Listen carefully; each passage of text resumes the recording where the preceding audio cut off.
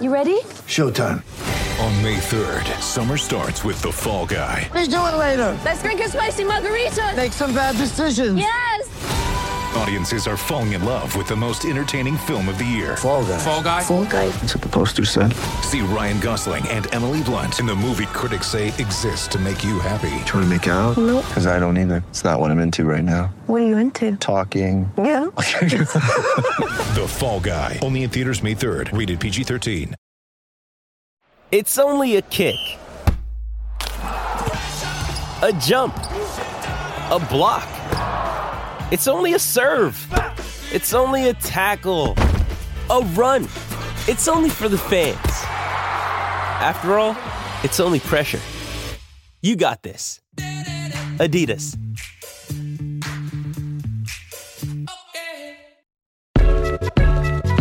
Check it out.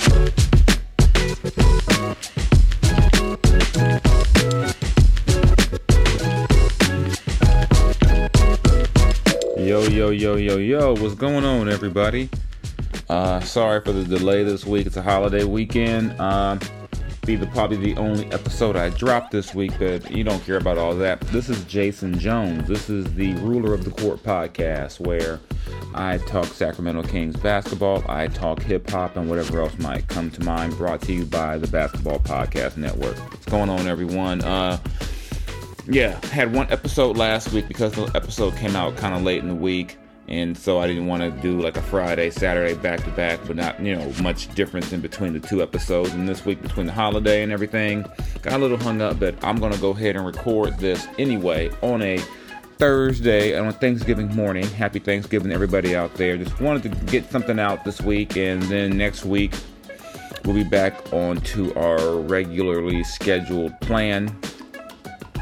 So, where are we right now with the Sacramento Kings? The Kings' 7-game winning streak ended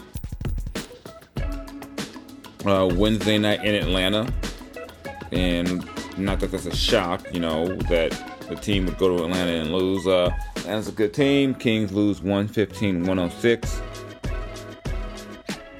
And that right there drops them to 10-7 on the season. Hold up, I might have said that wrong. Hold up a second, folks. I don't want. Yeah, 10-7 on the season. And what do we make of that? To me, you look at the Kings right now. It's more so about the overall where they are right now. And right now, I think you really can't complain too much about where they are. They haven't scored, that fewer points, like 106 or something to sneeze at, but that's their lowest point total since they had 107 and lost to Miami. Yeah, they haven't. Yeah, that's the lowest point total of the season. So yeah, there's still no reason to freak out, but you're giving up 115 a night. There's always a chance that you're going to, be in a pickle. And they just ran into a killer last night. They ran into Trae Young, and they wouldn't be the first team to fall because Trae Young got hot, and that's what he did. So I'm not putting a whole lot into the fact that they lost. I mean, that's still a 7-game winning streak. They're, after an 0-4 start, they've won 10 of the last 13. Nothing to sneeze at. Things overall, I still think things are on going well. They'll finish this road trip up in Boston, where they should see Jason Tatum, Jaylen Brown, that whole crew in Boston, the other team that's been at the top 2 in the NBA in offense with the Kings this season. So that should be a good test for them. But a couple of things I wanted to touch on, and I'm going to start up a little more on the lighthearted area with this one. Just talk about just how wild and out of control you Kings fans have gotten lately. And I say that with all respect. Not making fun of you, but y'all wild right now.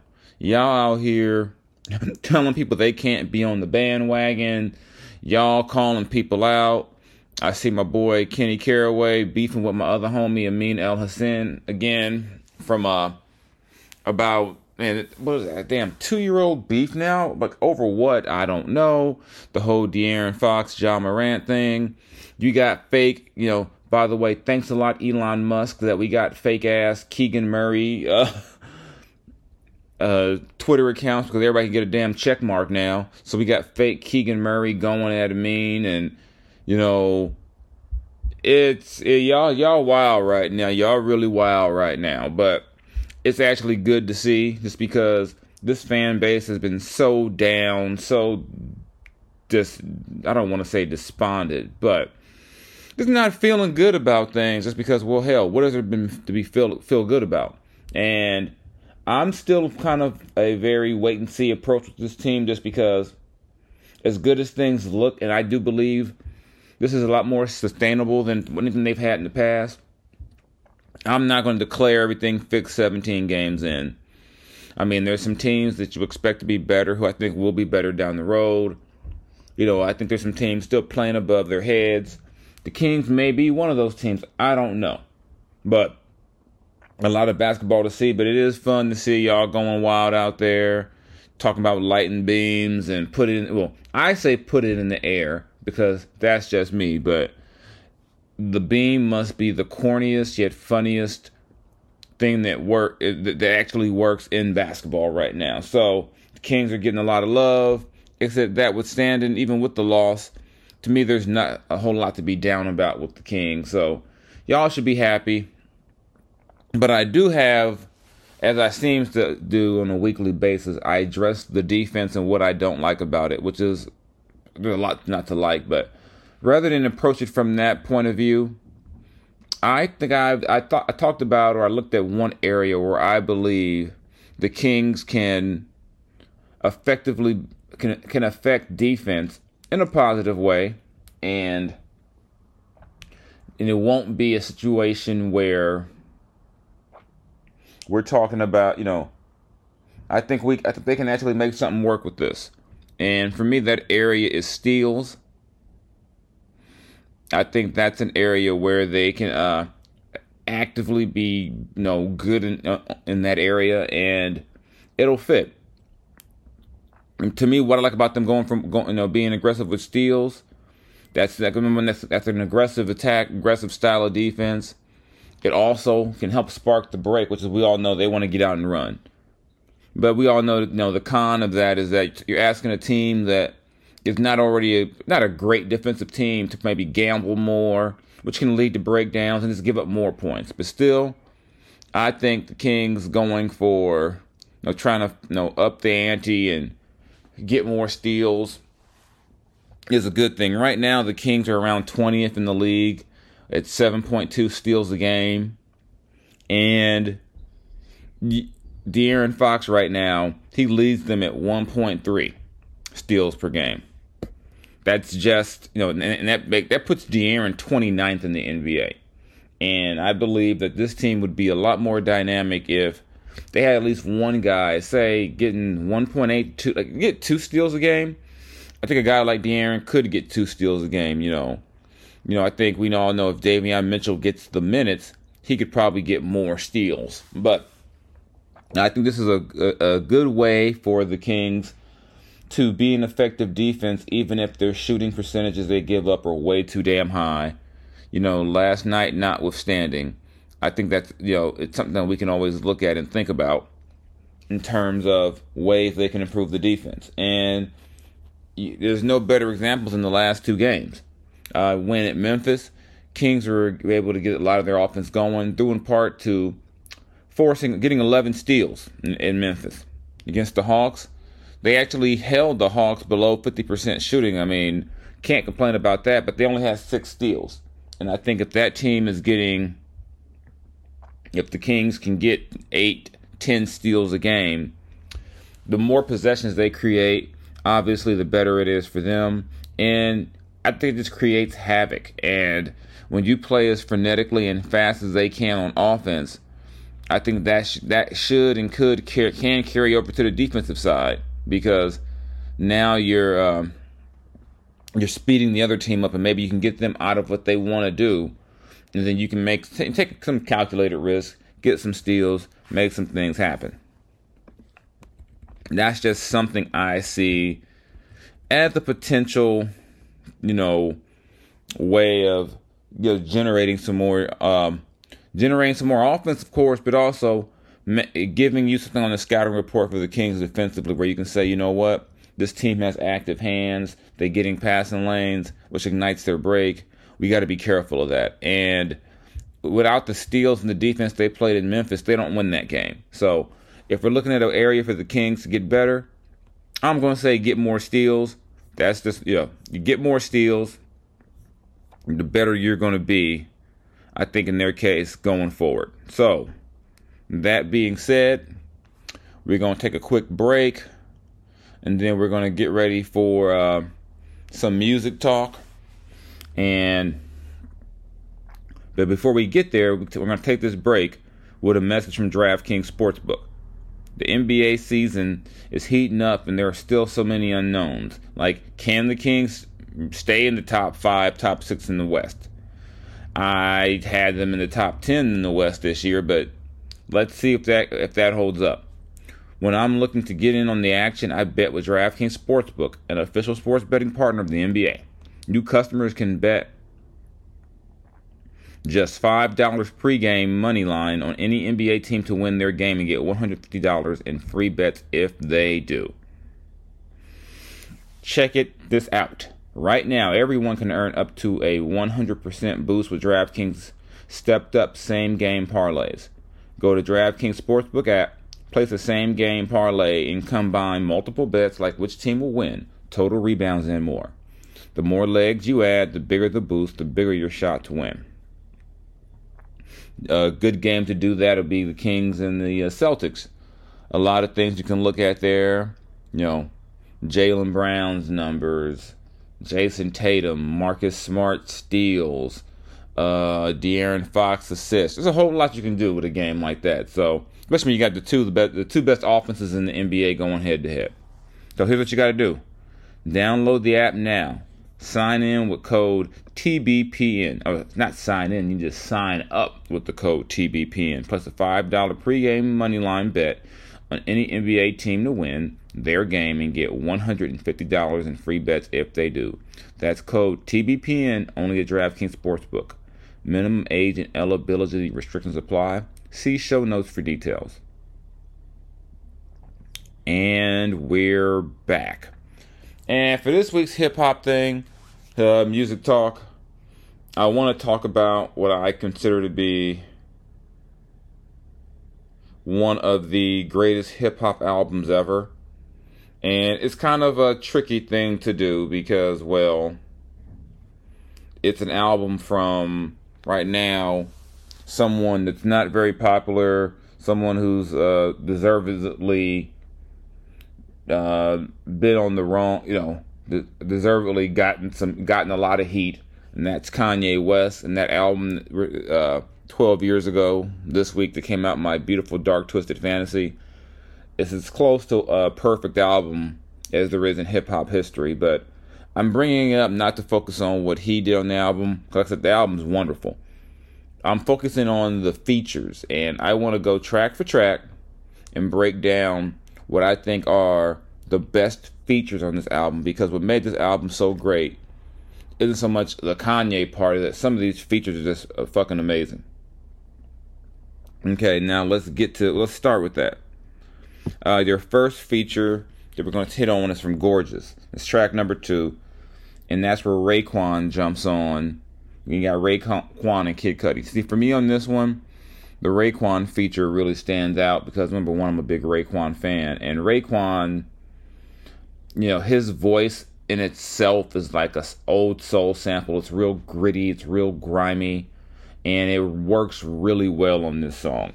And it's a perfect way to kind of close off track number 2 when Raekwon gets in his bag and kind of just goes in, with his lyrics. It's like I said, to me, it's a very, is it the best Raekwon ever? No. But when, you look at some of the lyrics, we just talked about, I'm gonna get you guys some lyrics. You know, the older head, the bolder head will train a soldier head, make sure he right in the field, not a soldier dead. That meant code red, bent off the black skunk, the black Dutch, back off the old shed. If you can't live, you die. You gotta.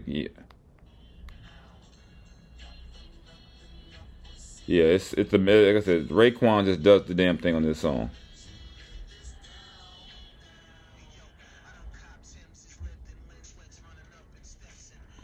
And I just love the way too on this song how it's almost like Raekwon's on auto-tune, but his voice is so gritty he doesn't need auto-tune. So I'm gonna skip down to my next one. You got Monster, you know, Kanye, you got Jay-Z, Rick Ross, and Nicki Minaj. And generally when you get Jay-Z and Rick Ross on the track, that's like Shaq and Kobe. That's an instant winner. That's a guaranteed, you know, banger. But the feature that stands out on this one here is actually the Nicki Minaj feature. I mean, the way she comes through on the end of this song. I mean, and, you know, and I'm not going to say she obliterates them, but she obliterates this song the way she closes it. I mean, it's, you know, it's the way she closes, you know, this is peak, to me, this is peak Nicki Minaj, you know, and, I mean, to jump on a track with a Jay-Z and Rick Ross, and you have the highlight, you know, the highlight verse to me might be one of her greatest, in terms of features, probably makes it the best feature of her career. And it's kind of, you know, trying to figure out what the best part of this song, you know, it's kind of hard to say, you know, because, you know, I'll give you this part because, you know, I'm a big horror film guy at times. You know, and I'll say Bride of Chucky, it's child's play. Just killed another career, it's a mild day. Besides, yeah, they can't stand besides me. I think me and you and Am should menage Friday. Pink wig, thick ass, give him whiplash. I think big get cash, make him blink fast. Now you look at what you saw, and that's what you live for. I'm a motherfucking monster. I mean, she destroyed that one. So, like I said, this was to me, you get on a song with Jay-Z and Rick, and you have the highlight bar. Yeah, kudos to Nicki on that one. Then you get So Appalled, and that one is another one where you got Jay-Z, Pusha T, Sci-Hi, The Prince, Swizz Beatz, and RZA. And on this one, RZA doesn't have the best lyrics, but his voice again on here is just so distinct, you know, that it really adds to the song. And what also makes this crazy too is that Kanye's rapping about Donald Trump back then, and lo and behold, how did we know they'd be linked in the future? And I'm gonna keep on going down, and to me, these are the two best features on the album. The first one is Devil in a New Dress, Kanye and Rick Ross. Rick Ross has the verse of the entire album on this song. And what makes this one so distinctive is that the way the song flows, if you're not actually looking at it where it says Rick Ross is on the song, you have no idea Rick Ross is coming. You know, and then he just jumps on there and he, you know, oh my God, I'm just looking at some of these lyrics, and he, they're talking about he made me want a pair of lavender shoes with this verse, you know, talking about, you know, whole click appetites had tapeworms, spinning Teddy Pendergrass vinyl as my J burns. I shed a tear before the night's over. God bless the man I put this ice over. Getting Tupac money twice over. Still a real one, red coochie sweater dice roller. I'm making love to the angel of death, catching feelings, never stumble, retracing my steps. Oh, that was, like I said, the verse of the album. You got it, by far. And then my favorite song on the album, maybe because at this point in my life, I was pretty trifling my damn self. And it's Runaway, where Pusha T, let's have a toast for the, for the assholes, that was, have a toast for the scumbags, every one of them that I know. A toast for the jerk off that'll never take work off. And then when, like I said, when Pusha T jumps on 24/7, 365, pussy stays on my mind. I did it. All right. I admit it. Now pick your next move. You can leave or live with it. And then, this is the only verse that tops this one on the entire album, I think, is Rick's on Devil in a New Dress. And it's like, Pusha, this is one, one of the best ones, like one of his best features ever too. I mean, I love this song, and like I said, I was in a pretty weird space at that point, so I like the idea of having a toast to the douchebags. Let's have a toast for the assholes. Let's have a toast for the scumbags, every one of them that I know. Let's have a toast for the jerk-offs that'll never take work off. Baby, I got a plan, run away as fast as you can. And finally, the last one I'm going to do in terms of the features is from the Blame Game. It's John Legend singing on this song as the feature listed on the track, but got to remember, the best part of this isn't a rapper. It's Chris Rock at the end talking about to his woman, who clearly Yeezy has changed her life in a way that he could have never imagined. And Yeezy taught her everything. So that's my I'm not going to try to read Chris's part because it's just more funny if you listen to it. But I get it if you don't want to listen to any Kanye right now. You don't want to give him another spin and all that. But just wanted to highlight the features. Like I said, not Kanye, but highlight the features from one of my favorite albums of all time. So that's all I got for you. You'll probably be playing some oldies or something anyway because it's a holiday weekend. Y'all take it easy out there. Maybe that'll be my next one. Favorite lowrider hip-hop music. Maybe I'll get into that next week. So shout out to the DraftKings Basketball Podcast Network. You can find me at theathletic.com, where I ranked my favorite LeBrons 1 through 20. Some of y'all don't like me. Some of y'all agree with me. And then you can also find me on Twitter at Mr_Jason Jones, on Instagram at Mr. Jones LBC. You can find me and my homie Kenny Caraway on the J Street Vibes podcast. And I think me and my son will be dropping a Yes, We're Watching a Wrestling podcast after Survivor Series War Games. So be on the lookout for all that. Y'all have a good weekend. I will see you soon. Take care. I'm out.